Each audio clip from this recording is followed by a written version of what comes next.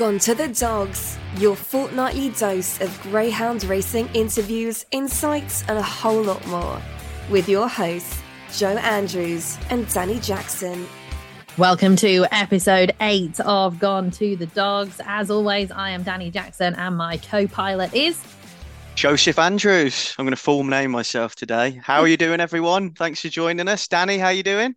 Yeah, very well, thanks. Just gearing up to go to Phoenix, Arizona for a bit of horse racing commentary. So, yeah, very excited. And so what's your plan and schedule then? I go on Tuesday the 25th, and then on the Wednesday, I'm calling half the card just because, you know, jet lag isn't a thing. And then the full card on Saturday is mine. So Saturday the 29th, I'm doing the full one because Craig Braddock, who's the regular announcer, he's elsewhere. So he's given me the keys and the microphone. Wise, I don't know, but we'll see soon enough. And then I've got one day off. Then I'm doing half the card from Monday to Wednesday. Thursday, I'm off the 4th, and then I'm doing 2 full days as well, the 5th and 6th of May. So, yeah, plenty of experience, but bricking it. And you'll be fine. You're great at the commentaries. Come on, man. You've done this before. You know what you're doing. It's going to be great. Are you going to got any time off? Like, I know you've obviously have got time off, but have you got anything planned in your days off? Not massively. I'm just going to wander around Phoenix, really, because I've not seen it. Last time it was a massive whistle-stop tour. I saw the Grand Canyon for about 20 minutes and then went, great, 3 hours in the car back. So, yeah, hopefully see a bit more of Phoenix this time. But, yeah, it's going to be a busy one. Well, I wish you well, and I'm sure we'll hear some of the commentaries on social media that you'll put up. Yeah, I think so. Yeah. I think so, yeah. I won't be keeping quiet, that's for sure. Not that I ever do. No. Now, in the greyhound world, let's talk about what we've had in the competitions with a few pretty good performances. We'll kickstart, I think, with the TV trophy. The TV trophy. Well, I think we've had our first dual category 1 winner of the year in Belmore Sally, and she was brilliant again, stepping up in trip. And she did not disappoint. I mean, every time she ran, she broke out a lot faster than everyone else, and she held on. You know, there was a lot of strong stayers in the lineup. A tight track like Crayford, they didn't come back. So brilliant, well done, Belmore Sally. As I said, 2 Cat 1s already this year. Fantastic. And we've all heard as well, if she stays sound, she's going to go for hopefully the 3rd golden jacket as well, which has never been done before. So can't wait to see her again. She's one of the superstars of the sport. And what I will say is I think Oa Smasher was good in 2nd place and certainly a greyhound to keep on the right side of over the staying trip. So Oa Smasher was the eye catcher. Belmore Sally, just a star all over. And I absolutely love her. Now we're going to talk the champion hurdle because this is my favourite race of the year. So, Joe, I'm just going to talk about this one because I absolutely... You go for it. I love this lad. Lenson Doolin. I mean, not only is he just a superb jumper, apart from when I nap him at 1 to 5, he is now the track record holder at Crayford over hurdles with a time of 23:10. It was absolutely sensational. I couldn't believe my eyes. He won by 12.5 lengths. I mean, Ricky Holloway has got the magic touch when it comes to hurdlers, but with this lad, he is just sensational, and I love watching him run. I've watched it about 5 times since because I just can't believe my eyes. Over 380 metres, he's managed to pull clear by 12.5 lengths with obstacles and the track record and everything else. It's just, yeah, I'm speechless, kind of. There's a first. And then we have got the Steel City Puppy Derby, of course, which was won at Sheffield by Droopy's Fidget Joe. And by our last podcast guest, Nathan Hunt. And he said his aim for this year was to win a Category 1 competition, and he only had to wait another week before he did it. Droopy's Fidget, she's brilliant, isn't she? She's won comfortably in the end. A really nice performance. It was sad. We're recording on Wednesday today, and I've just heard that she's out of the season scaffolding Puppy Cup at Brighton, which was due to start on Saturday, which is a real shame. I don't know if connections are going to go for the Derby now, but she's a superstar already, and she's a potential mega superstar in the making. Yeah, she certainly is. So Droopy's Fidget, pop her name down potentially for the Derby. Of course, we will get into the Derby soon enough. It's like a month away. I can't actually believe it's just over a month away. Right. The other news that we've got, of course, regards starting traps at Towcester and Oxford. We had a couple of incidents at Oxford that everybody knows about. We won't go into detail about it, but I know that they're using different traps for the final of the Bet365 Hunt Cup, which is good news because we know they're tried and tested from Henlow, and they've suspended, obviously, the sprints and the staying races apart from the Hunt Cup final. So that is good news, and they are getting sorted out. And we've had fab news from Towcester as well that they are changing their traps. I think they have done it in the last couple of days, haven't they? Yeah, they've done it. They did it for the meeting on Tuesday night, worked through the night. I watched a bit of the meeting on RPG TV, and the traps look fantastic. Just like the new traps at Oxford, the 4-bend and 8-bend ones, that they're great. You know, they open much quicker, much smoother. And I'm just hoping that the trainers will now, you know, the Irish will come over for the Derby, because some of them said they won't unless the traps are changed. There's some trainers that haven't run their dogs at Towcester, and fingers crossed now the traps are there and working, and there's going to be no hiccups. You know, we're going to see the best dogs in the Derby. That's all we want. And, you know, we want to see a strong Irish challenge coming over as well. You've still got the issue with the Irish Derby is a little bit closer than usual to the Derby over here. So that might have an effect. But look, the main thing is the traps are changed. We're getting new traps. As you said, the 6-bend traps at Oxford are coming in July, we've been told. So, you know, things are moving forward, and it's a much needed positive for sure.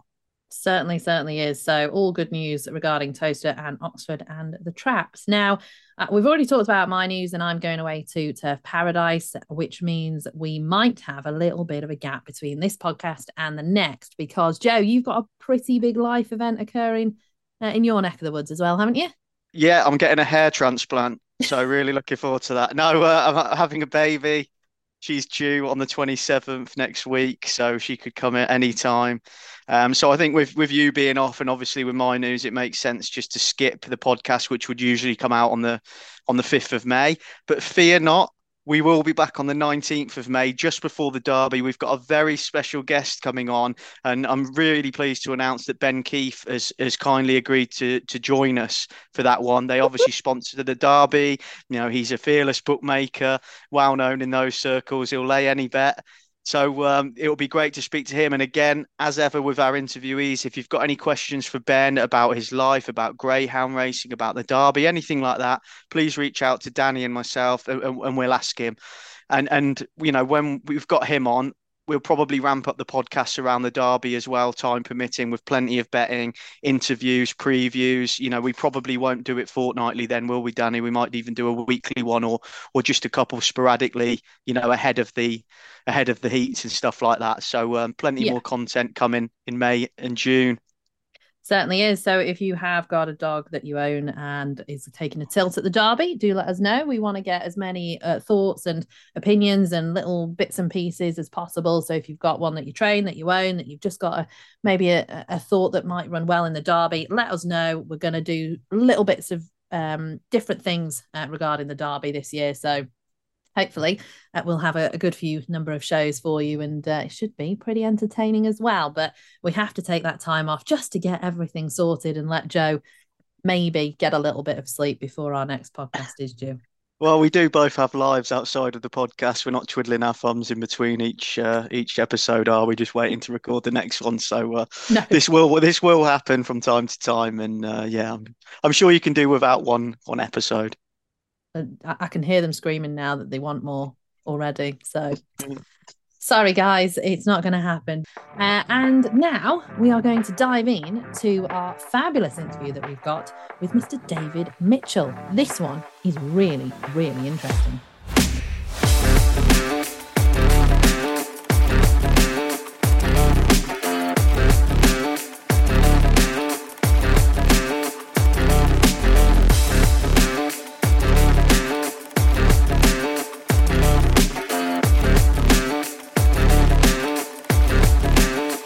David, welcome to the podcast. And can you tell us how you got into greyhound racing in the first place? Was it maybe a particular greyhound, or are your family a bit keen on the sport? Kind of all started from my grandfather, who was into hound trailing. He used to breed and race them, and my brother and I used to go there quite often. And then naturally we just kind of got into greyhound racing. That was probably around about 1999 now. I think I was 12 or 13, and we started going after that really. But it was hound trailing that kind of got my interest in the sport of greyhound racing. And for those who don't know what hound trailing is, what is it? Basically, it's hound dogs that race over many miles. You've probably seen them run around horse racing tracks, and they use a rag with aniseed on the ground, and they basically follow the scent, and it can be run over. They jump over fences, but it's like miles and miles that they run. Oh wow! No, I've never seen that, so I need to have a look. Did he still do that a lot now, or? Yeah, they've just did it at Carlisle Racecourse not so long ago. I think horse racing are trying to get people within hound trailing down there, and it's a bit of a spectacle and get them jumping over fences. It's really interesting. Are you or anyone in your family still involved with that? No. Unfortunately, my grandfather passed away a couple of years ago, and I was really too interested in greyhound racing at that point, so it was kind of wasted on me. I was right into greyhound racing. So how did that journey into greyhound racing start then? Obviously from the hounds, but I mean, did you start going racing regularly after that you got the bug, or was it via ownership? After that, my father and I and my brother, we started going to Gretna Flapping Track, which is probably 5 minutes away from where I'm at the right on the border. So we used to go over there, and it was on a Friday night. And we used to get my brother and I a Mars bar and a can of Coke for walking the dogs on and put the dogs in the traps. And then we ended up buying our first greyhound specifically for flapping. That dog with NGRC at the time. It wasn't the GBGB, it was NGRC. That dog was called Max Grove Ranger, and we bought him from Bellevue. I think that was probably around about 2002, 2003. Nobody will have heard of him, but he had quite a fast brother called Barnfield Ranger. I'm probably sure that a few of your listeners will have heard of him. And then after that, we renamed him, because obviously when they flap, they don't run under their NGRC name. We renamed him Mitch, and we had a couple of years racing at Gretna. At that point, I was absolutely hooked for life. It does suck you in, doesn't it? And then it never, ever lets you go. That is for sure. Now, how did the Blue Tick Syndicate come about? The Blue Tick Syndicate was formed by Matt Newman and I, and it kind of came about from the My Racing Tips Greyhound Syndicate, which Matt and I, some people I know that are listening, Matt and I used to be the tipsters for My Racing Tips for quite a few years, and they were bought out by the Racing Post just prior to COVID. So we ran our first syndicate through My Racing Tips, and then everybody just stuck with us, and then we decided, right, we want to get a even better dog. That's when we originally bought George and created the Blue Tick Syndicate. And the name, really, a lot of people ask us where the name Blue Tick came from. At the time, My Racing had just received the Blue Tick on Twitter, which was quite a big thing at the time. So it was more like a tip of the cap to My Racing that they kind of got us started. They began our journey into syndication, and then we started the Blue Tick. Yeah, I was going to say, I knew it had something to do with Twitter. It's got to have had something to do with Twitter, but now, many people have blue ticks, but there's only one Blue Tick George, so I love him. He's just waiting out there, stood outside the window, looking in, thinking, what's going on in there? He heard his name, did it? Yeah. Yeah. He's just crying. I think there's a dog walks past the window. I think he's wanting to go for a walk. So was he the first one that you had then in the syndicate? And how did George come about then? He wasn't. We had 3 or 4 dogs before George. Maybe even, was it 4 or 5? Maybe we had Act, Bilbao, Crack, and Delia. As you can see, they go up through the alphabet. We go A, B, C, so Blue Tick, A, B, C, D. So we just had graders to begin with, and then it was the guys who said, look, we had a really good dog to begin with called Mina Mourinho. I didn't go with the Blue Tick name, that was the My Racing. And he was really good, and I think they just got the buzz. We won an owner's bonus series with him. He was sprinting at Crayford. He was top grade. We paid very little money. So the guy said, right, let's get an even better dog. So that's how the purchase of George came about. But I mean, up to now, I think I've counted 21 dogs that we've had. I'm currently racing. We've still got this is the UK and Australia really, because we just amalgamate the names. We've got Kelver, Lazaro, Maya, Nelson, Olivia, Pearl, Queen, Upset, and we've just bought 3 pups in Australia, which will be RST, but we haven't named them yet. And then outside of that, I own dogs with another group of guys. I had Headford Flash, who just retired last year. He took us on a few good journeys. He was a nice dog. And I've got one grader at Hove called Home Sherlock. He's a really nice dog. So quite a few dogs over the time. I was going to say you've had a fair number, haven't you, so far? And when it comes to the syndicates, obviously, that you're involved in, we all know about the Blue Tick one. How many members are there, and can people still get involved? When we originally started, we tried to keep it like 20 owners, and then it kind of grew when we purchased George, as it naturally would. So we swelled at one point to about 100 owners, and now we try and cap it at around about 40. We think 40 is a good number. Anything more than that, it gets too big. 40 is our absolute limit. It's funny because in the Australian, we've literally got a waiting list where people will message after they've seen the success in Australia, and obviously the wealth in Australia, I suppose, and the enjoyment that we get. So, but the UK one, we have different people in different dogs. Some of them have got 5 people, some have got 10, some have got. It just varies really. At the time, people make their own decisions, but generally, we have owners that have been with us since absolute day dot, from the very first dog, and they're still with us now, and they've owned dogs right through Australia. They've had George, they've really enjoyed it with us. Brilliant. And what do members get of being part of the syndicate? Do you do sort of organised kennel visits, obviously send updates and things like that? How does it work in that respect? We just have a crazy WhatsApp group that everybody just messages and shares their thoughts, and they go down to the kennels. We try and make it so each owner kind of feels like it's their dog, rather than, I think some larger syndicates, it's just like it's spread out so much. I like to, and Matt does as well, we like to let people say, if they want to go to the kennels and they want to see their dog, they can do that. If they want to communicate with the trainer, they can do that. Everyone's got a voice. Everyone's exactly the same. Myself and Matt, for instance, we buy shares exactly the same way as the guys. We're absolutely transparent in what we do, showing who owns what finances we have in certain things. I think when it comes to the Australia specifically, we tend to carry quite a big pot around because obviously the prize money, and we have different dogs at the time. So we try and keep it as transparent as possible. And I think that's probably led to the success we've had. Aside from superstar, Blue Tick George, who's just outside the door waiting to get in, who are the others in the syndicate that have made real impressions on the track for you? I would say Blue Tick Fern's probably been our most successful in Australia, and captured the imagination of a lot of people because of her early pace. Every week she was winning. She ran like 80 times, and I think she won at least 2/3 of those races just from her early pace. So we had a lot of success with her.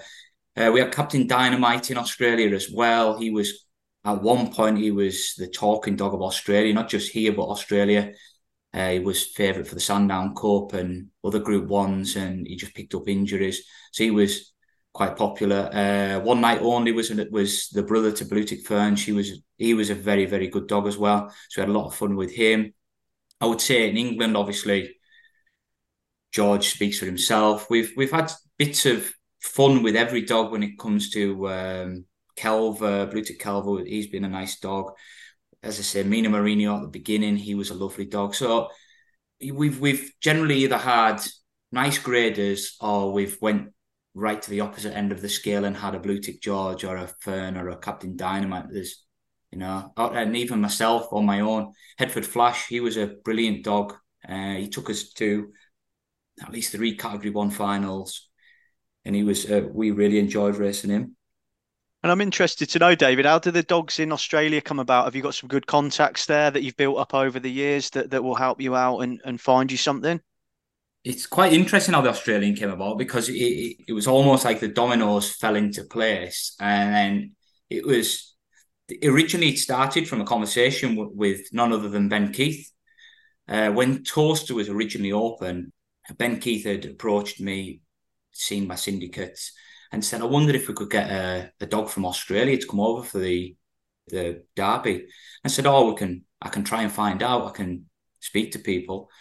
Had a conversation with people in Australia, and they were basically saying it's not worth our time to go over for one race. We would have to do 3 or 4 races at kind of the prize money that the Derby offers to send a good dog, just because of the prize money, really. So I went back to Ben Keith. I said, I don't think it's possible at the present moment in time until things change, and that was fine. And it was through those connections that I kind of said to Matt, why don't we look to buy a dog in Australia? I don't see it on Twitter. I assume some people maybe do, but I had never seen it before. So we thought, well, we'd like to do things different. George was kind of at his peak at that point, so there was a lot of interest. So we said, right, let's just do it. And we spoke to a few people at Sandown, and they connected us up with Kel Greeno, and Kel and his wife Jackie have been absolutely superb for us. They've sourced dogs for us. Captain Dynamite was their dog, for instance, and they sold that dog to us, and Blue Tick Fern they found. So they kind of find the dogs and say, look, we've got these dogs, or we've heard these dogs are nice. Would you be interested in, picking them up? And they've looked after everything. And obviously they've seen Kel Greeno. He only trains 14 dogs in Australia. And you'll have seen some of his success with Wow, She's Fast. He's an absolute genius with a lead. Even people in Australia, is one of the best trainers that's ever lived, and we're very fortunate to have ended up linking up with Kel, and he absolutely loves the POM, as he calls us, the POM banter in the WhatsApps, and he enjoys it, and he says, we kind of keep his interest in the sport because he's won everything there is to win in Australia, but having UK-based owners to kind of win these competitions and stuff, it's a big buzz for him. So. Does he wake up in the morning and have like 200 messages in the group that he's got to get through? It's really weird because the racing a lot of the time is early for us, like 4 or 5 in the morning. A lot of people get up at 4 or 5 in the morning to watch the dogs.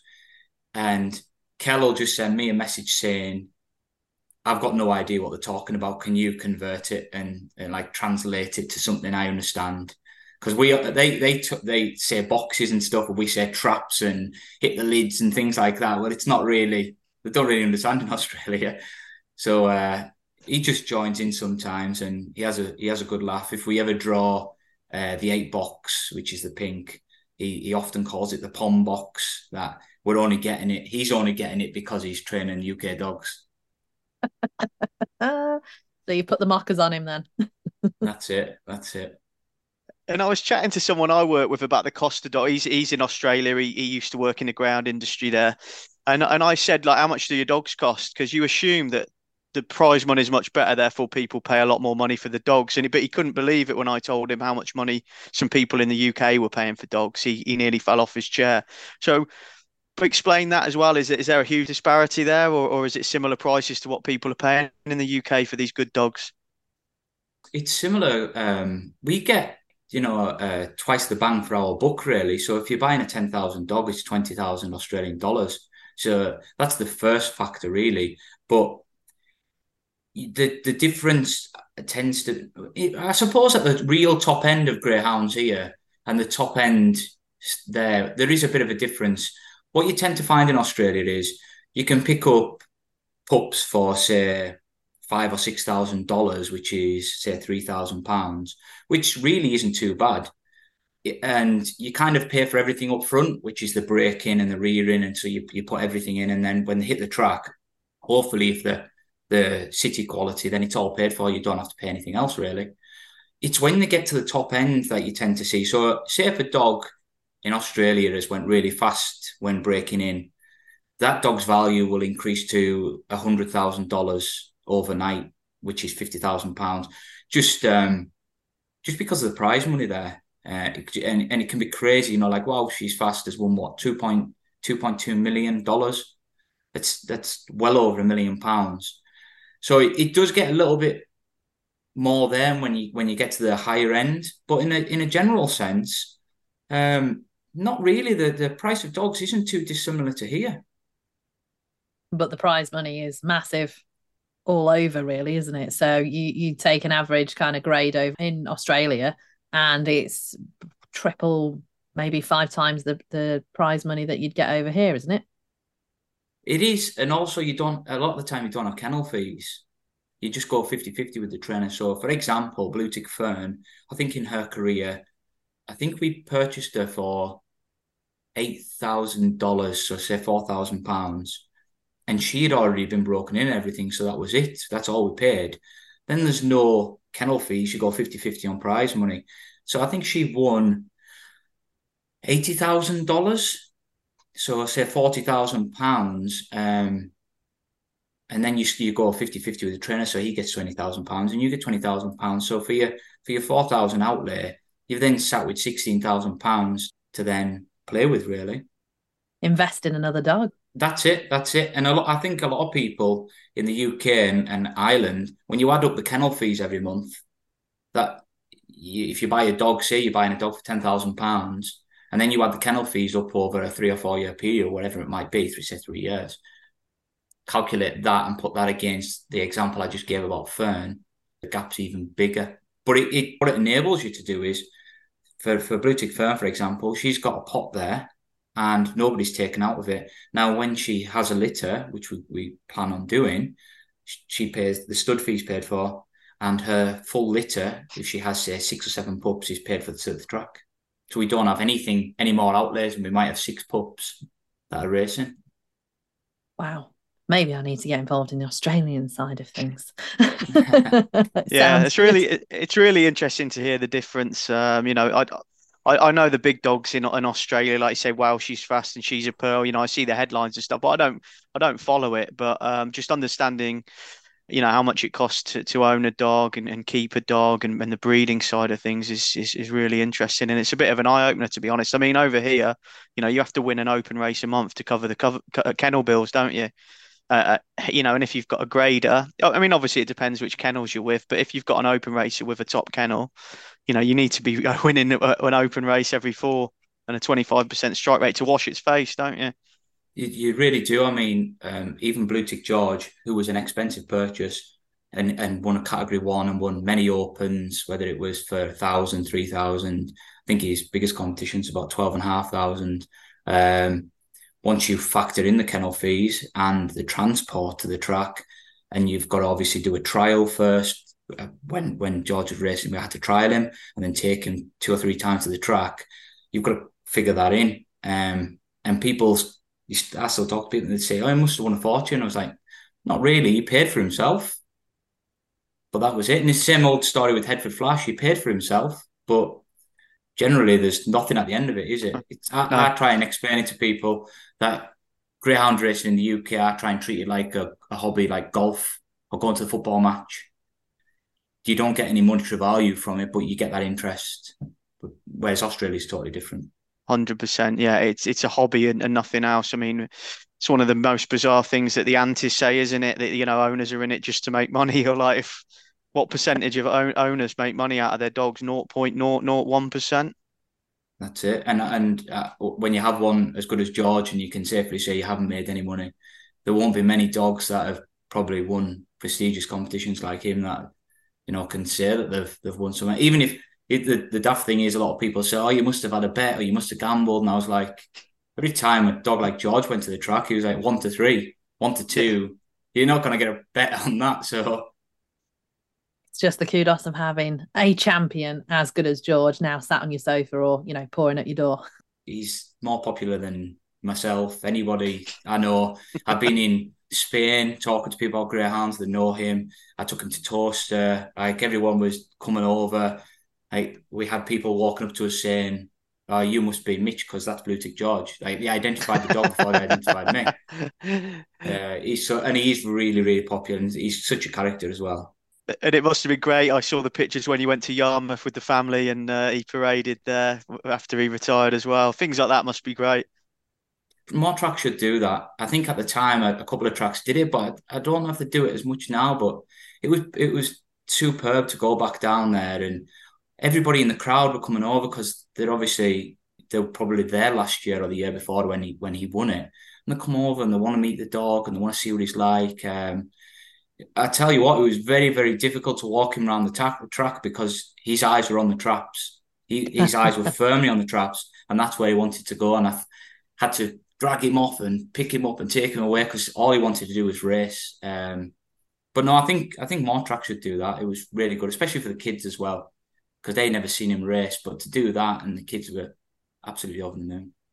Yeah, because they do a lot of that in horse racing, don't they? Have the parade of the champions in different tracks, and they should definitely do that more. You know, ahead of the Derby, can you imagine a couple of champions of the year just parading in front of them? It's absolutely fabulous. So yeah, that needs to happen a little bit more.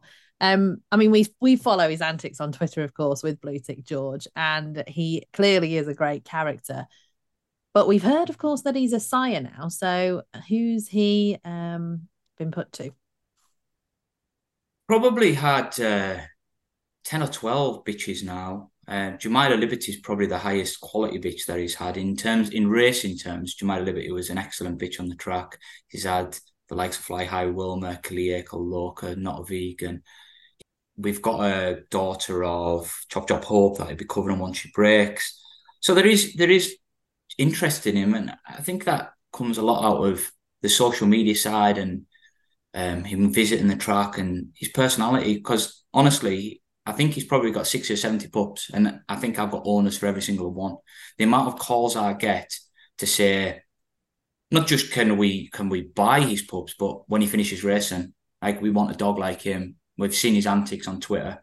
They've resonated with them.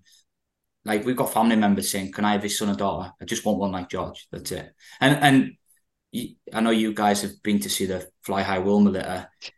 Every pup looks the same. Like, he throws his stamp into a puppy. They look exactly like him in every way, shape, and form. They act like him. They seem, from what I've seen, they seem very relaxed like him. Very no quirks or anything. Just exactly like he was.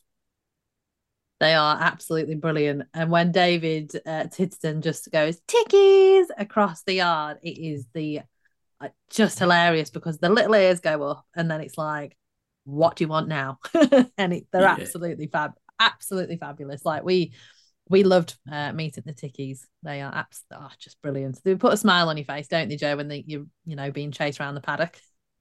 Well, one of them clocked you round the jaw. The other one tore my new Barber jacket. So apart from that, lovely little pups. No, they're not. So I can't wait to see them on the track. Have any of them hit the track yet? They're probably a little bit too soon, isn't it? Yeah, no, I think the first litter will probably be June, July. The Fly High Wilma litter, I think that was the second bitch you covered. So they'll be, I mean, they're quite a size now. I would say maybe 12 months, just over 12 months. So it won't be long before they start going. And everything I hear from David Titterton about the Fly High Wilma litter, he's really impressed with them. He couldn't be any happier. So I'm really pleased. And I've said this to a lot of people. I don't think he's ever going to be a commercial side. Well, he's not going to be a commercial side. He's a pet. That's the first important thing. He's a pet. He's a member of our family now. The kids and everybody adore him. But if some people want to use him, and there's obviously they've seen the Fly High Wilma litter, then he's there. And if he has a few litters every year, then I'll be happy with that. If I ever get a chance to go and watch one of his pups win, it'll be just like watching him win. And I mean, I've told David already, I intend to take George down. So if he wants to get his owners there with the blue ticks, with George's pups, I'll bring George down and they can see kind of Dad and the pups. Brilliant. And with a lot of the British breeding competitions now and the real emphasis here to improve British breeding and get behind it, are you seeing that from owners of bitches and stuff that want to support the British breeding side of things and have a sire like George because he's over here and he's fully British? Yeah, I've seen it. I've seen recently, I would say more recently, I've had a lot of interest in using George. You generally get a phone call saying, "I've got a bitch that I want to use on George. I'll phone you when she breaks. Is that okay?" Yeah, no problem. And a lot of people now pushing definitely towards the British breeding side. A lot because the competitions are on offer. The say sending bitches over to Ireland and getting them back, and the paperwork and the cost of that. Whereas now I think in the UK we have some nice dogs, like likes of George. George isn't the only, British breeding sire here. There's a lot of nice stud dogs in the UK.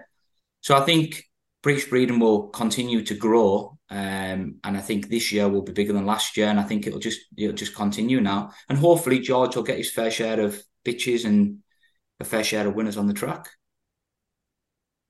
Yeah, we look forward to following their success when the little tickies do hit the traps, and we'll see how they get on. We'll follow them on the podcast as well, won't we, Danny? We sure will. Certainly the one that Ticky swiped time, we me can around call the it. face. Ticky time. Oh, new feature on the pod.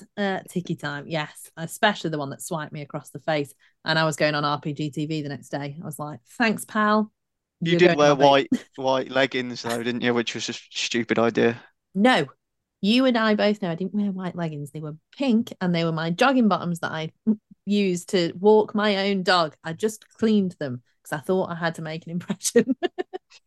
So stop peddling that rumour.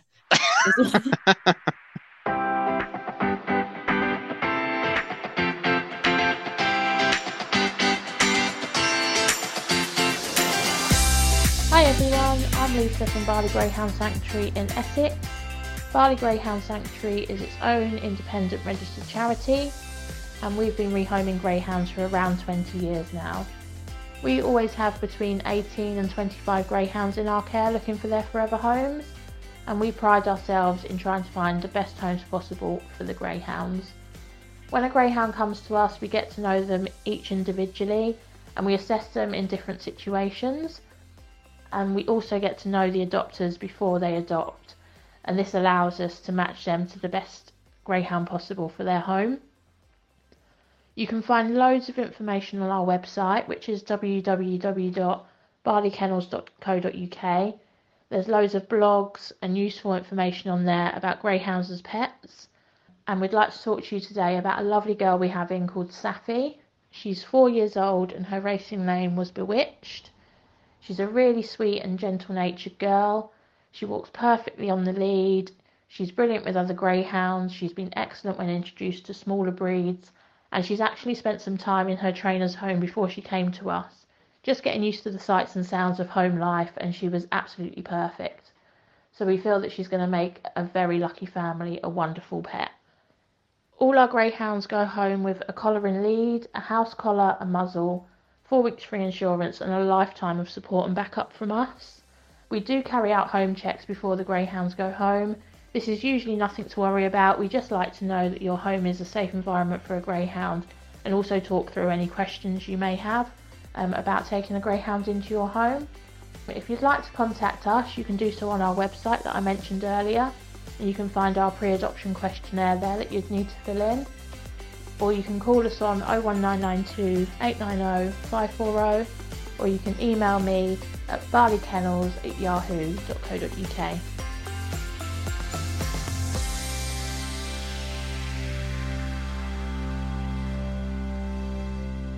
And as well on the breeding side, David, you were involved in bringing the Tommy Shelby straws over from Australia. Obviously, he was a top dog over there, now a sire.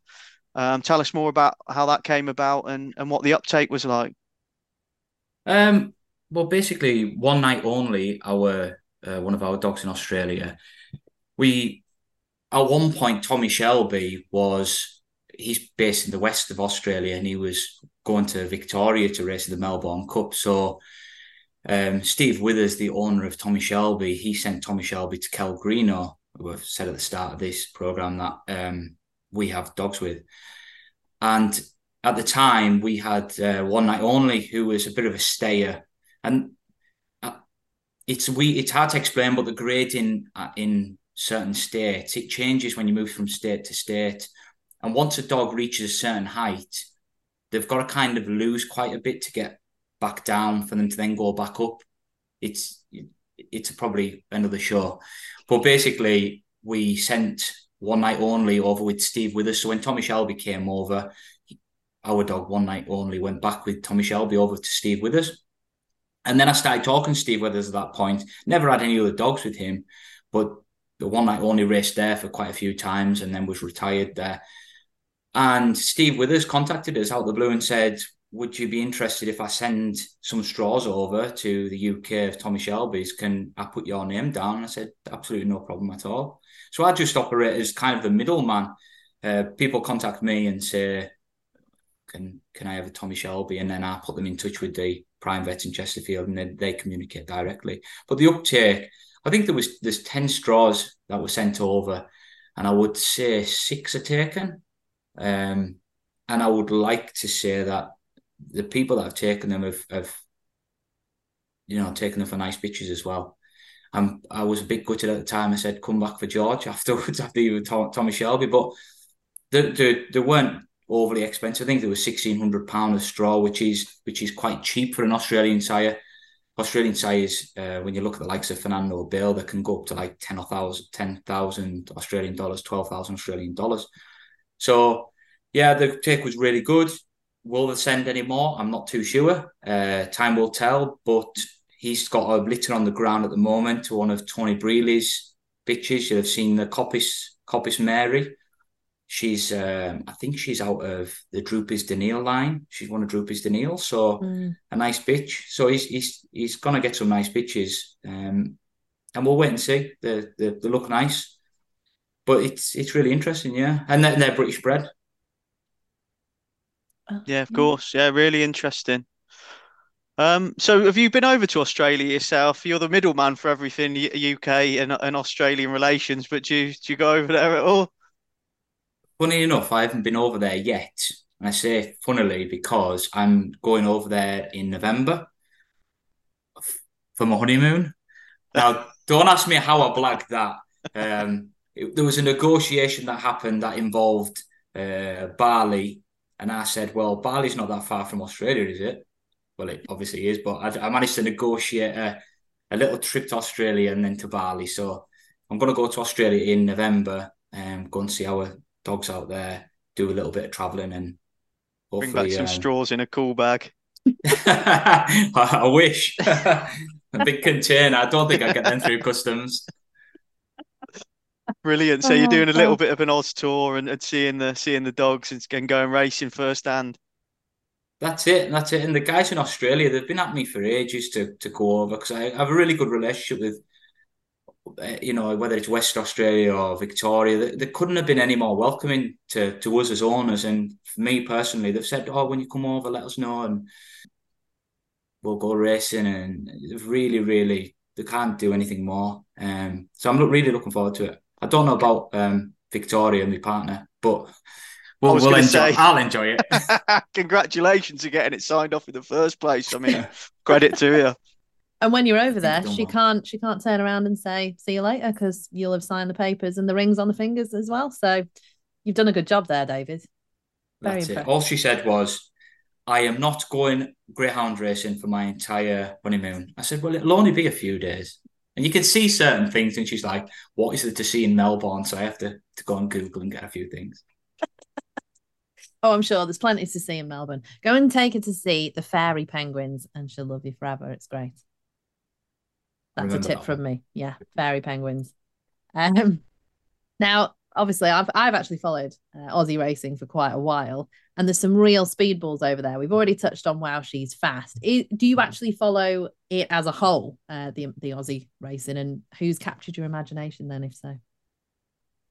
I do follow the Aussie racing, but not as much as say some people. Probably you probably see a lot more of it, and the likes of Neil Price on Twitter is massively into the Australian racing.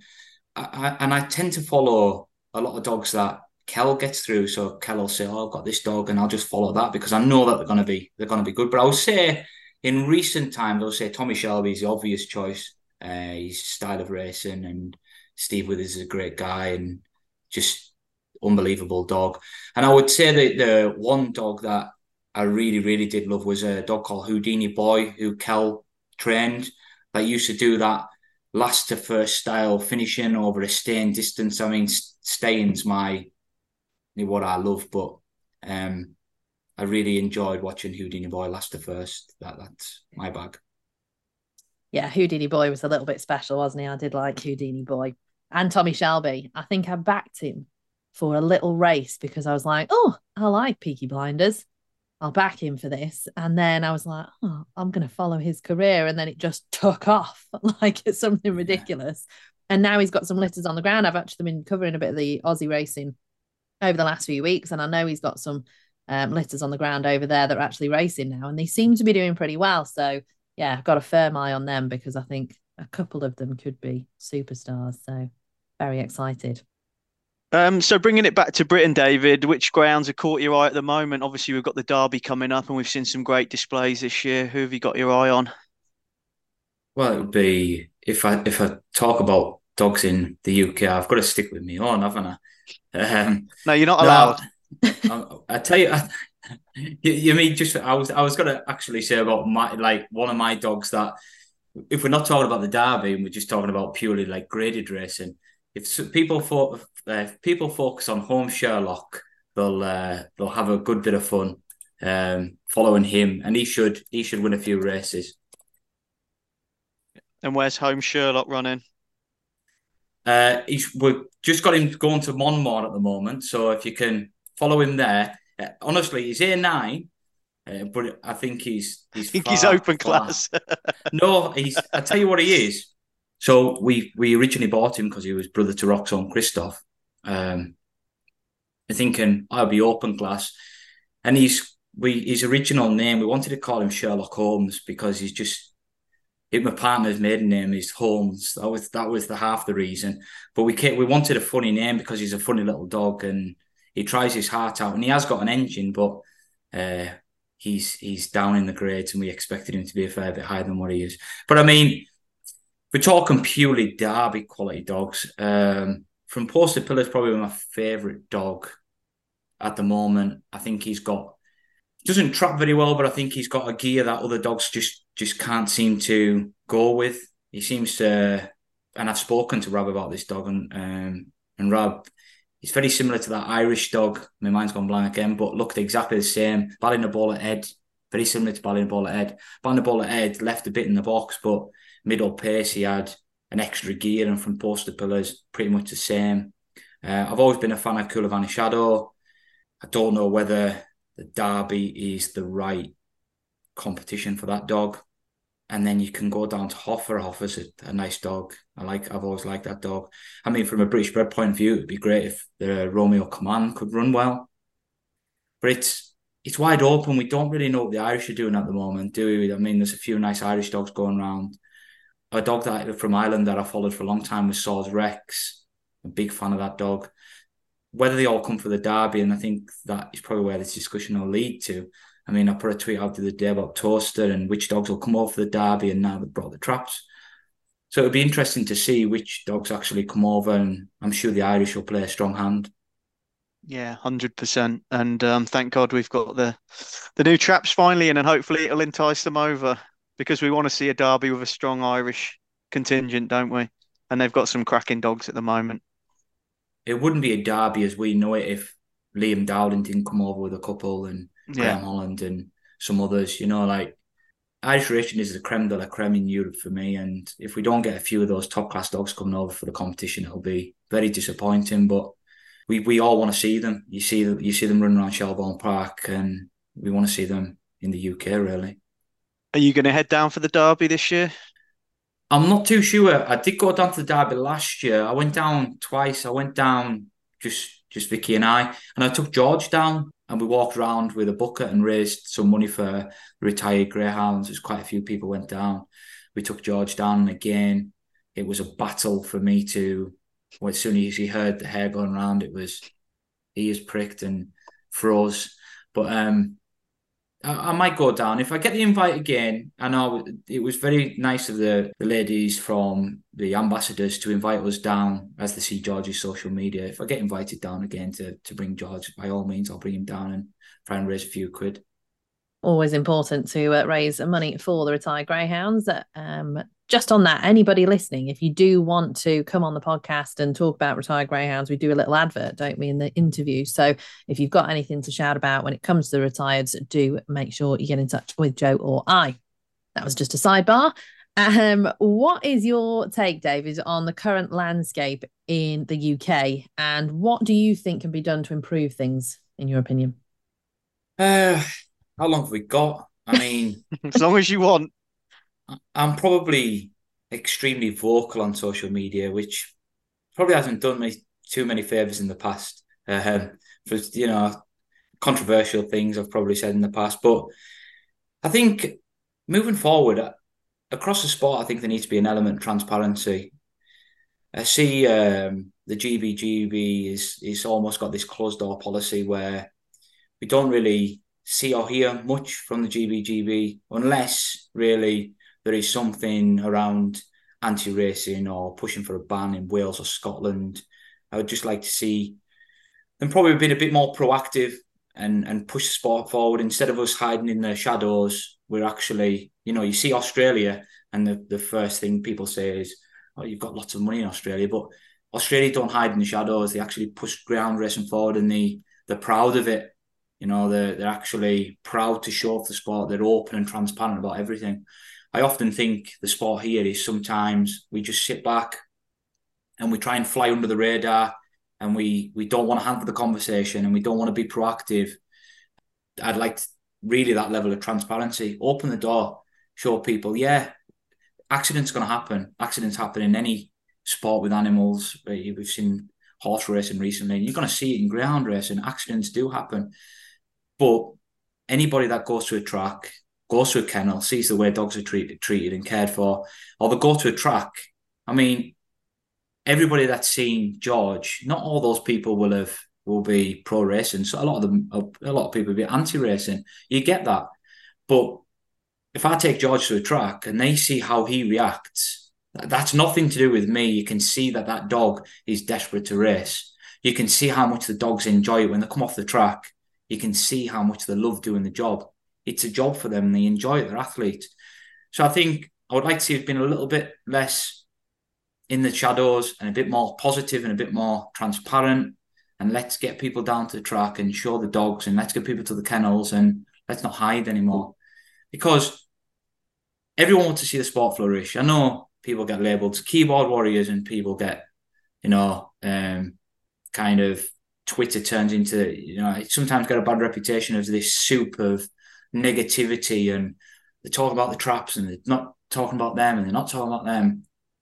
Everybody that complains about traps or complains about tracks wants the sport to move forward. They're only writing about greyhounds because they love the sport and they love the dogs.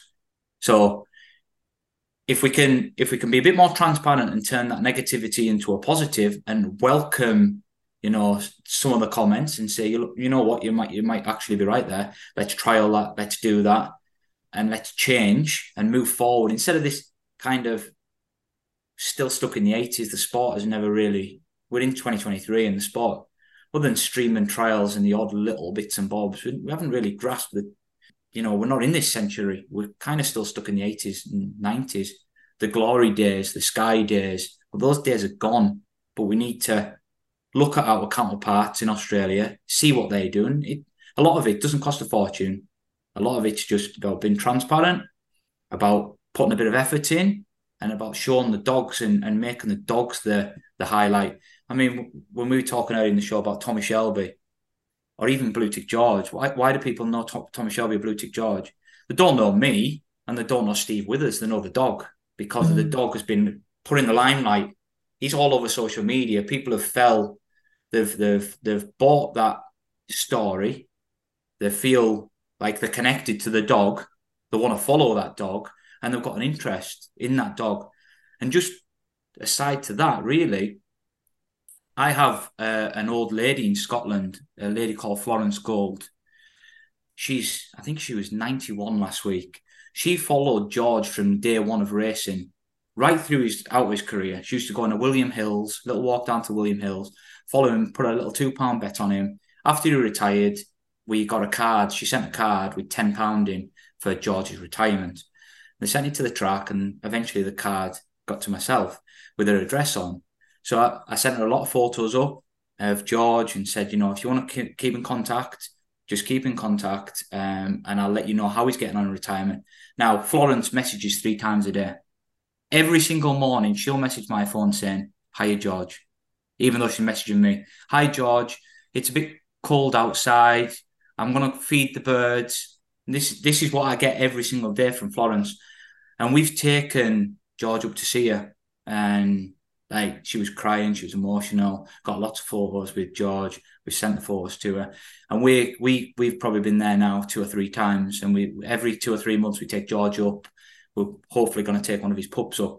But that is what we need to bottle as a sport. If we can do that, and that's just one dog and that little old lady, the Tommy Shelby and Wow She's Fast and all these, yeah, they've won fortunes, but people buy the story and they get engrossed in it, and they find some happiness in the dogs. And I don't think it's a sport in the UK we do that. And I think we let ourselves down by not doing that. And yeah, I put my hands up. I'm probably one of the people on social media, probably more vocal than others, when I have a good moan about this and a good moan at that. And a lot of other people have a good moan. But what the promoters, GBGB, Mark Bird, all these people need to realise is the criticism comes from a good place. They wouldn't be writing about it if they didn't love the sport. And I would just like to see the sport as a whole, driven by the GBGB, the regulating governing body, to drive all this and package it together. We can hear the passion, David. We can definitely tell it comes from a place of loving the sport. The interview has been absolutely fabulous. You can tell, that you love it on both sides of the water, particularly over here as well, because of, the Blue Tick George and the British breeding side of things. So thank you very much for coming on. And everything you've said has been fantastic. And I think, trying to drag the sport into the new century is something Joe and I are pretty passionate about as well. I think with this podcast, we're trying our best, but there's definitely, if there's 3 people on this podcast that are trying to drag it in, let's get more people to try and drag it even further into the 21st century, and we'll champion whatever you want to do. Definitely. I agree. 100%. Thanks, David. Thanks again for joining us. I really enjoyed that. I found it very interesting as well, especially finding out a little bit more about the Aussie stuff. But no, it's been great, mate. Thank you very much. Appreciate you taking your time out of your day to speak to 2 rogues like us. Absolutely, anytime. Anytime you want to have a chat further down the line about some of the Aussie dogs, who knows? And I'll keep you updated on George's interest and what he's up to, and his pups as much as possible. Perfect. Yes, we always want to know about the tickies. That is what we want to know. Cheers, David. Thanks very much. Cheers.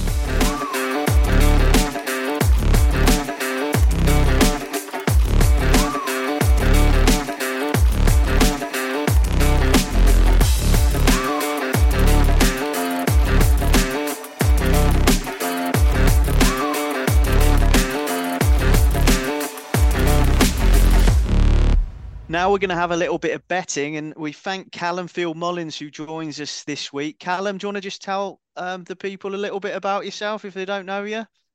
Yeah, I do a bit of kennel hand work for Derek Knight down at Hove. It's not sort of the similar kennel hand work that other hardworking people do in the sport. It's more that I head down the track and just help out as and when I'm needed. I'm a Mullins, so I come from a bit of a background of racing as well. My dad used to train dogs. He also used to train down at Hove as well. John and David are both still training. And as well as that, yeah, I'm just down at uni really, just enjoying the dog racing whilst it's on my doorstep. Good stuff, and hopefully you're a judge of a greyhound as well. I saw you tip up a few winners in RPG TV once, so no pressure. And we're going to start this week with the Art Grand Prix. Danny, I'll come to you first. What are your thoughts in the final here? Well, I really like Kunot Crow, actually, track 4. She's a cracking bitch, and I always have liked bitches over the Six Bend trip. She recorded the fastest time last week over course and distance of 39.45. She pops out the boxes like a good thing with a 15.73 split. She beat Derby's Delight, who is the favourite, actually, as it stands, for taking the crown. And I just think she's in a better location than he is in 6, Derby's Delight, who won in the first round, was second, though, last time in the semis, and was running on, but just couldn't lay a glove, really, on Kunot Crow. And I'm surprised to see that she is as big as she is. So really hoping that she can get the break out the boxes that she did last week, and hoping that she can track across if she needs to, because there's a few mid to rails to mid comments in her card, but I think box 4, I think she'll be absolutely fine. So Kunot Crow would be the one for me. Interesting. Callum, thoughts? It's a good final. It's not often that you see Southerners go up to, Sunderland and Newcastle and take on, the likes of Tom Harbron, that's got plenty of good dogs going around at the moment. I respect Kunal Crow. I just think Derby's Delight, although yes, he is a railer. I'd either like to be bang 1 or bang 6, and he's got 6 for the final, so that's lucky for him in some respects, because he might just about avoid some trouble. He ran down Kunal Crow last week as well, and he's got good form on him. I can't see why he can't go and do it. It'll just be down to who sort of gets a bit of a better break and a better beeline to the bend.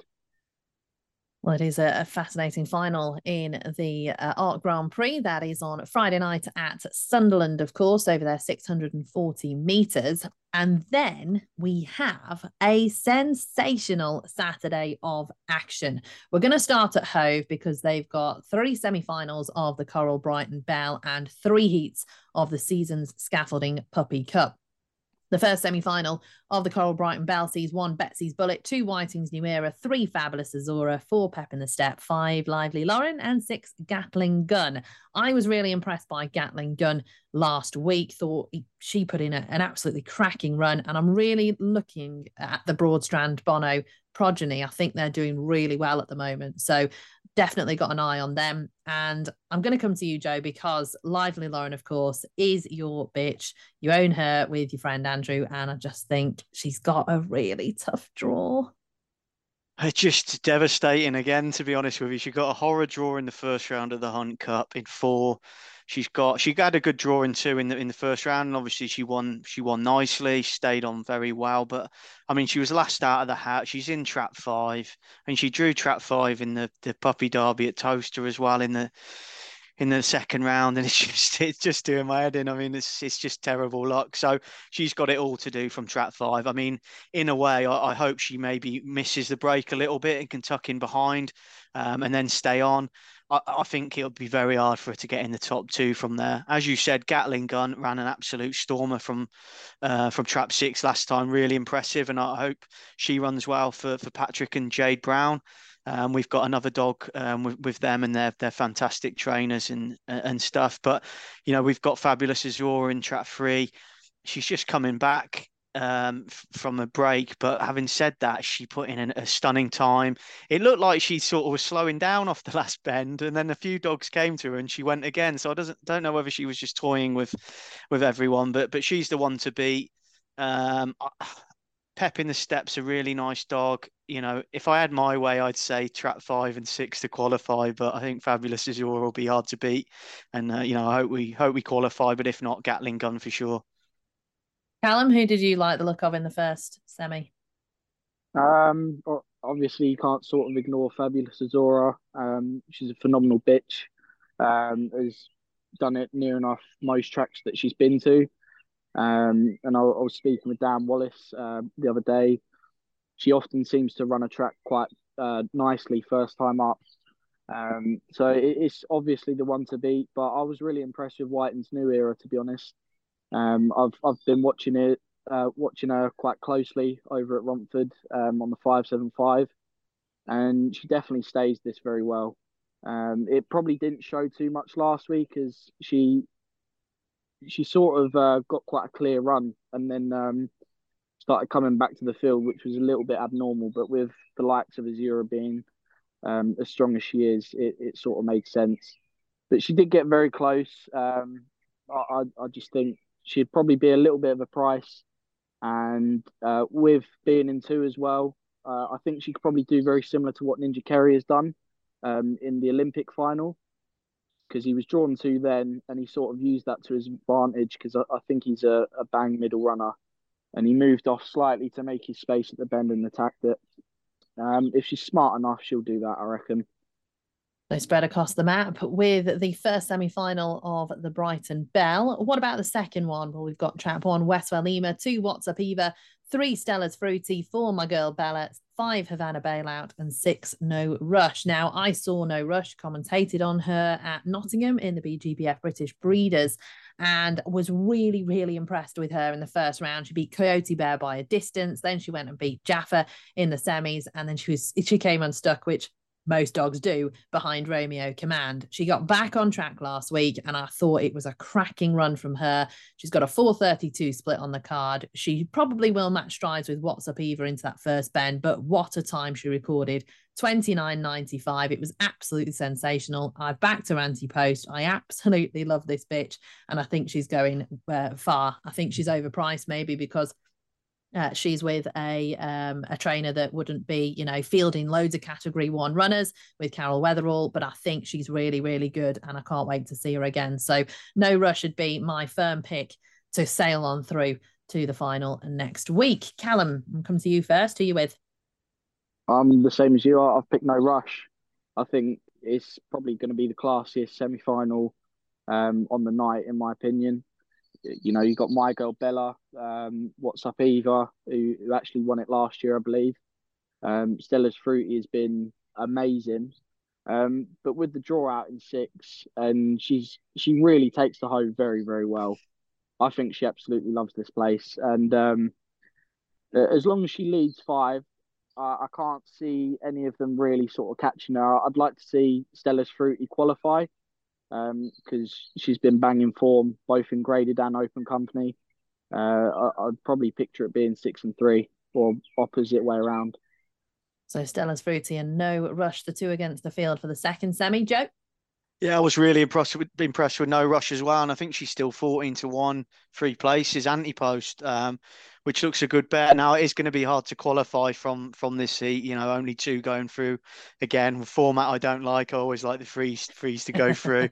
But yeah, No Rush did it. I mean, Havana Bailout sometimes is a bit hit and miss at the start. Very talented bitch, but she was quickly away last time, and No Rush still beat her to the bend and won nicely. So not to be underestimated. I think No Rush can win this for sure. And when it gets to the final as well, if she does qualify, there's probably going to be a lot of railers depending on who gets through, and she's probably going to get a nice draw as well if she does get through. Same with Gatling Gun, but yeah, six box.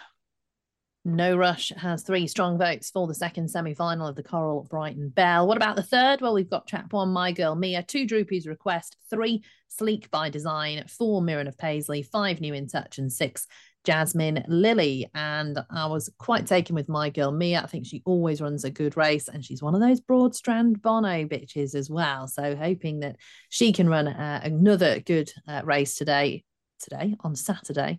She missed the break last week, but she showed a lot of pace around those first couple of bends, and she just won by about 3/4 of a length in the end. She got a little bit of a crowd early stages, but I think Seamus Cahill's got a really nice youngster on his hands with My Girl Mia. So I've done 2 votes for the Stripes. I'm now going dive into the inside with My Girl Mia in the third semi. Joe, who are you with?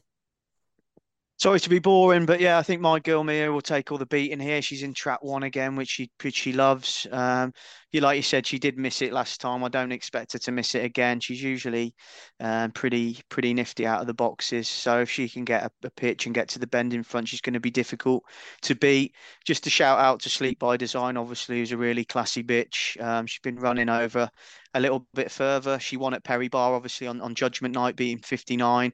And if she's anywhere near, then she's got the ability to win. But I think My Girl Mia at Hove from track one will be difficult to beat here. My Girl Mia, 2 votes. Callum, are you making it a full house? I'm not, unfortunately. I'm going to have to break up the band. I'm going with the neighbour, though, Droopy's Request. Bit of a shock runner, to be honest with you.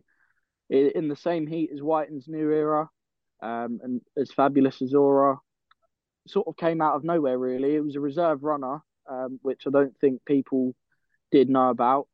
And she certainly didn't disgrace herself at all. You know, she most definitely opened up down the back straight, and I think she could probably actually have the early toe on My Girl Mia. Both of them are very strong bitches over this distance. It'll be a good test. It certainly will. And Droopy's Request has a vote from Callum. So we're all about the inside, though, of the third semi-final of the Coral Brighton Bell. Good luck, whoever you're backing. And if you've got a runner in the semis, then good luck with them as well. Moving on to the season scaffolding Puppy Cup. And Heat 1 sees 1 Bubbly Scorcher, 2 Ballymac John, 3 Droopy's Flotilla, 4 Ivy Hill Otis, 5 Joe's Cigar, and 6 A Dream to Share. I would be with 6 all day because they're puppies, and this is the sole wide seed in the field. One last time out at over the 5:15, only had 2 runs so far, and has put some really good runs on the map. Son of Malachi, love Malachi progeny. Think he's going to go well. So A Dream to Share would be the easy pick for me in the first heat. Callum, who would you like? It's a bit of a difficult one, really. There's not one that sort of is really implemented in my mind, but I like the look of Ballymac John from Mark Wallace. Has only had 2 runs, 1 win. Shouldn't be too far away from these. But yeah, I do think, however, A Dream to Share is probably the one to beat. So A Dream to Share, the one to beat, but Ballymac John keeping an eye on him. Joe? Yeah, I really like Ballymac John. I actually backed him anti-post for the maiden derby. Unfortunately, he just had an absolutely terrible trip. He was coming to mount a challenge and he got blocked off. And then he sort of got checked a little bit off the 4th bend as well and ended up 5th. But the winners of that Long Acres Nutty and Drive On lad have both made the final, so it wasn't a bad heat. But then he went on to absolutely hack up at Toaster next time by 7 1/4 lengths, showing that he is a good dog in a calculated time of 29.61, which obviously around Toast is good. As Callum's just pointed out, he's done a trial and had a look at Hove 29.41, which is good going, and I think he'll take all the beating here, and he is a ground that I do like. Just to September 21. 2 votes for A Dream to Share, with an eye on Ballymac John for Joe and an eye for Callum as well. So 2 against the field there. We have got Heat 2. And the second heat of the season scaffolding Puppy Cup sees track 1, Marie Champion, 2, Bubbly Star, 3, Hurry Up Rosie, who has replaced Droopy's Fidget, who is out of the Puppy Cup. Track 4, Droopy's Clue, the 5, Coppice Dillon, and 6, Highfield May. Now, I love Marie Champion. This dog has some serious gears. He's a son of Droopy Sydney. He's out of Jamira Lols.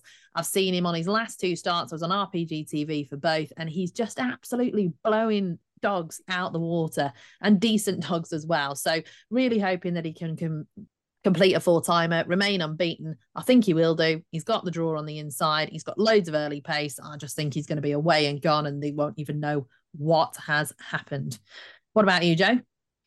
Yeah, I think Marie Champion will be a short price for sure. I mean, 5-2 now. Droopy's Fidget is out in the anti-post market, so it should be a significant odds-on poke. I mean, it went off at 7-2 on last week, but 29.34, 29.13, 29.25. You know, these are serious times, and this is a very exciting puppy for now and for the future, and one to keep an eye on for sure. So I can't wait to see what he does in this competition. What about you, Callum? I'm going with the other Seamus runner, Droopy's Clue. I just think he's sort of set levels, really. Even when he hasn't been at his best I think it was his 2nd run that I watched him. But even then, he's still been adding levels to his game. I think he'll probably have the better chance to the bend than probably Marie Champion might do. I also think that Highfield May will probably rush up on the outside and maybe cause a bit of bother for him. But if he's smart about it, he can cut the bend and put pedal to metal. Okay, so difference of opinion with Marie Champion and Droopy's Clue. Both are unbeaten at the moment on these shores. Can they remain unbeaten on Saturday? Well, one will most likely lose that unbeaten tag. What about Heat 3 of the season Scaffolding Puppy Cup? Well, we've got Trap 1, Bombay 0, 2 Bubbly Cooper, 3 Coppice Sire, 4 Untold Zloty, 5 Jack Tavern Magic, and 6 Kunot Barry. I like Untold Zloty. From what I've seen of him so far, I think he's a strong running type. He was touched off behind pair drops in the Steel City Puppy Derby, but I'll forgive any puppy at a below par run because they're still learning their trade. So Carol Weatherall's runner, Untold Zloty, would be for me down the centre. Callum, who are you with? I'm with Bombay 0. Just think that a galloping track's probably going to suit him a lot more than maybe Romford might.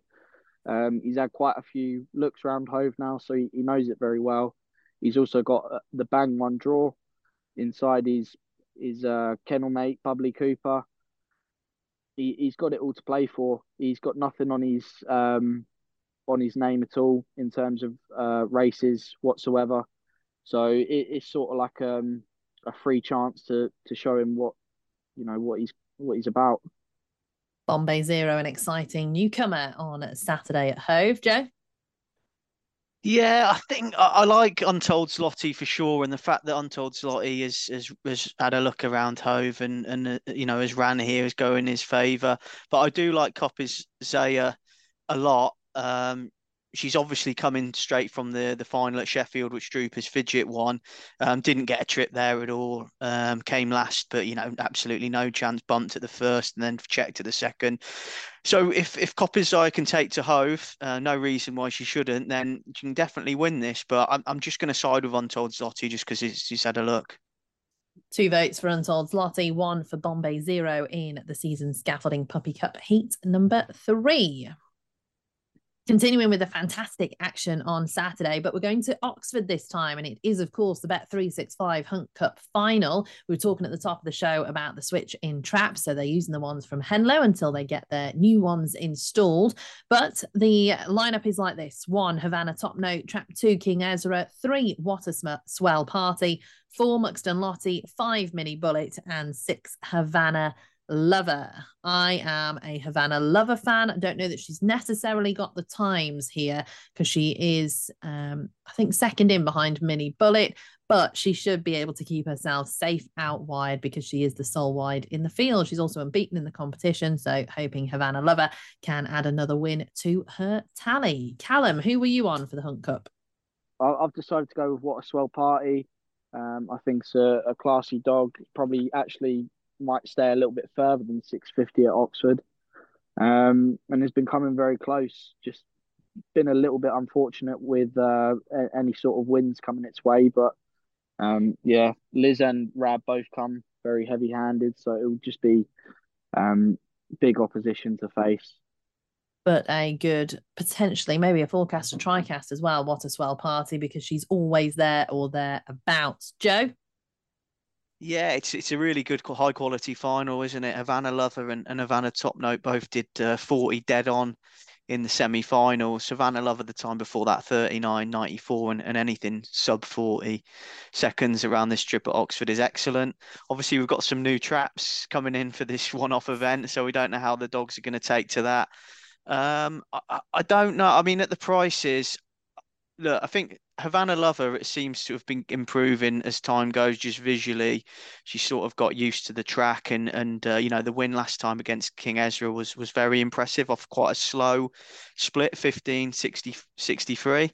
Havana Top Note broke a lot better last week. And beat What a Swell Party. And I think if Havana Top Note from Trap 1 can get out again and do a similar split, I think he could be hard to beat. So just as a bit of value at 7-2 versus 6-4, I'm probably going to go with the one dog here, but any of the 6 can win it. If Mini Bullet hasn't got a great draw in 5, but if Mini Bullet can get out and break well and smash out, she could make all. Same with King Ezra, he's more than capable. So really, really great final. And as Callum said, I agree with him. What a swell party will get further, I think, and probably want to try over the marathon trip here. And he'll be staying on at the end. So and Moxton Lottie, I don't want to go without mentioning her because she can also win. She's got a 40.05 on a card over this trip, and if there's a little bit of trouble, that could be good enough to win it. So enjoy the Hunt Cup final. It is a fabulous final coming up at Oxford on Saturday. And also on Saturday, I can't believe how many times I've said Saturday for the betting this week, but Perry Barr sees the Arc Laurels semi-finals. The first of them sees Barley Panther in 1, Coolavani Shadow in 2, Goldie's Perryman 3, Sign It Goofy in 4, 5 Ivan Exile and 6 Supernova. And everybody knows I love the Sign It boys, and Sign It Goofy is my lad. I love him. He was second behind Coolavani Shadow, but kind of hoping Coolavani Shadow just misses it slightly, and that my boy Sign It Goofy can just nick it from him from the front. So Sign It Goofy would be the one for me all day and twice on Sunday. Joe? This is tricky. Yeah, look, if Coolavani Shadow gets out, he wins. Will he get out? We just do not know. He can be very inconsistent, but when he does, last week 27.97, that is very quick here, very quick. Sign It Goofy is an absolute class act. He was well beaten by Coolavani Shadow last time, but if he breaks a bit better, he's not without help. Ivan Exile won the Birmingham Cup here last year. He likes Perry Barr, just coming back to fitness and match fitness now. So probably best watch, but he's a classy dog. I really like Goldie's Perryman as well. What a fantastic dog he's been for connections. Go on, Steve lad. Go on, Steve lad. But I think I'm just assuming the prices again here, as I often do on this podcast. But I'm assuming that Coolavani Shadow is going to be a very short price again, 15-8 last time, which was more than fair. And if there's anything odds against, I'll probably back Coolavani Shadow. If there's anything odds on, then I'll probably go with Sign It Goofy to break better and maybe get the victory. But also, go on, Steve lad. Callum, what about you in the first Laurels semi? I've always been a big fan of Supernova around Romford. Yeah, he's got a fair bit of early about him and probably didn't show his best form last Saturday. Obviously, I do like Sign It Goofy as well. One on Judgment Night. Very impressive. And I think he probably would have benefited a little bit more from moving in a little bit more middle. And he's got that. He did run out of 4 last week. Coolavani Shadow's the one to oppose yet again. It's class act. I'm still going to go with Sign It Goofy, though. Okay, 2 votes for Sign It Goofy here. We are behind, of course, the Twitter sensation that is Goldie's Perryman with Go On Steve Lad hashtag.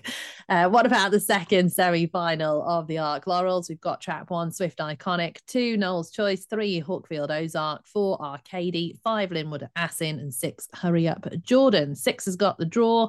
Arcady's always had a soft spot for me ever since he was a puppy. I've really, really liked this dog, and I think he's just going from strength to strength the older he gets at the moment. So Arcady for me down the centre. I think he's got a great draw. He was slightly troubled last time out. He can definitely go better here. So Arcady, the one for me for the Mullins channel. Callum. You know what? I'm not sure. Joe? Come back to me. Okay. I agree with you, Dan. Arcady did really well to get a second last week, didn't he? And he's a class dog. We know that. Really good dog. He's one of my favourites, actually. I really like Arcady. But I just think Hurry Up Jordan out wide, as you said, got the draw 28-33, beating Hawkfield Ozark, who reopposes here. That was a really nice run from last at the first bend.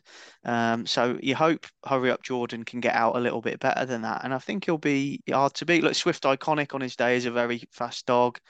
Hawkfield Ozark is, we know was excellent. And Arcady, the only thing about Arcady is I don't know, it's harsh because he's won 2 of his last 3, but he seems to have been on the go a little bit with a tough campaign at Central Park, and then obviously the Toaster race, and then has come here to Perry Barr. So I just don't know whether he might be sort of getting a little bit tired and needing a rest. I've heard connections say actually that he needs his racing and he'll do better the more he races. So what I'm saying is absolute nonsense, no doubt. But I just think hurry up Jordan for me, who may be a little bit fresher and had a great run last time. Hurry up Jordan for Joe, Arcady for me. Callum, have you decided? I've decided to go with Swift Iconic on the inside this time. Beat Goldie's Perryman in one of the opens earlier on, and I also saw that Goldie's Perryman beat Brookside Ritchie, I believe, in a trial. So it's quite impressive form if you sort of have a little bit a look back at it. And I know Swift Iconic has been sprinting recently. So if he shows a small amount of earlier, I think he's probably got a lot in his locker down the back straight. Swift Iconic then. So a split across the field for the second semi of the Arc Laurels. And then we move on to Sunday. Yes, there is another day in the weekend that we have some fantastic racing, and it comes from Toaster. It's the Cab Maiden Derby final. Track Bond Longacres Nutty, 2 Longacres Pele, 3 Drive on Lad, 4 Crossfield Cora, 5 Hopes Woof Woof, and 6 Garivo Rocky. Drive on Lad has been threatening to be brilliant throughout his whole career, and he's finally got his first win on the board in the heats of this competition, then won in the semis. Come on, Drive on Lad. All got to get on board with this boy. He's just finally putting it all together. So hoping that he can just go unbeaten in the competition, and Drive on Lad would certainly be the one for me. Callum, who are you with? I'm with Drive on Lad as well. Just simply because he's sort of piecing it all together now. I think he's been a bit unlucky with certain places that he has gone, not because the track might not have suited him or the distance. There's plenty of classy dogs going around at the moment, and this is probably the right competition to make sure his name is known, especially before the Derby. He's also started to show his trapping boots, and I never thought he would. He stays 500 quite well, and he does run Toaster very well as well. Yeah, he does indeed. That is Drive on Lad. 2 votes for him. Joe, full house? I'm not sure. I really like Drive on Lad. I've actually backed him anti-post. I backed him at Romford at a big price, and I backed him for another competition as well. I'm a big fan of this dog, and like you've both said, he's really putting it together now and showing his class. Really nice dog, and he's done nothing wrong in this competition. 29.40 both times, consistent as you like.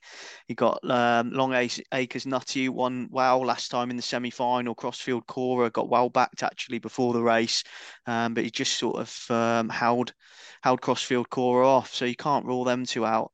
And then in Trap 2, you got Long Acres Pelly, who used to be called Hoodoo Brown, who was a talking dog before the Derby last year, coming over from Ireland. So, very, very good dog. And then Hopes Woof Woof and Gary Vo Rocky in 5 and 6. But I think I'm going to side with Crossfield Cora in this to come back and win and turn the tables on last week. I just think that she's a classy dog at 29.34. She's done a 29.27 here in a trial as well. And I just think, they obviously expected a lot more of her last week in the semi-final, expected her to win that. And I think if she can get out from Trap 4, she can take this. But it's a very open race and a very good final. And I'm sure that a few of these dogs will perform well in the Derby itself in a month's time. Let's hope so. And it's Drive on Lad for myself and Callum, with Crossfield Cora for Joe. So maybe you want to put on a little bit of a reverse forecast. But that is it for the action this weekend. Don't forget, of course, that the Gimcrack does start on Sunday at Kinsley. As it stands, we didn't have any cards or the draw or what have you, so we couldn't really discuss it. But do enjoy the Gimcrack at Kinsley. Great to see that it's back and being sponsored by Bresbet as well. So despite what the website says as well at Kinsley, it is open. It is not racing behind closed doors. So you can absolutely go and see them. And they've got betting available. They've got a little bit of a bar as well. So get on down if you're near Kinsley, or if you want to go and see the Gimcrack over the next few weeks, do support an independent track. That's it for the betting. Callum, it has been a pleasure. Hopefully you've picked us a few winners. And I now can't see you, because when we started this podcast, you were in the light, and now the sun is down. Are you there? I am here. And so is this dog next to me. I don't know whose it is. I can't even really see it, to be honest. But it could be a werewolf. No, it's just got 4 legs. I'm not sure what breed it is. Brilliant. Good. Well, you can just take him home. Thanks, Callum. Thanks for joining us and giving us your insight anyway. And good luck at the weekend. You heading down to Hove? I should be, yeah. As long as I can get my shift switched, I shouldn't have any issues, and I'll be down there to watch. Good man. We'll enjoy it. Then we'll speak to you soon, no doubt. Absolutely. Thank you very much for having me. Cheers, Callum. Thank you. Thanks, mate.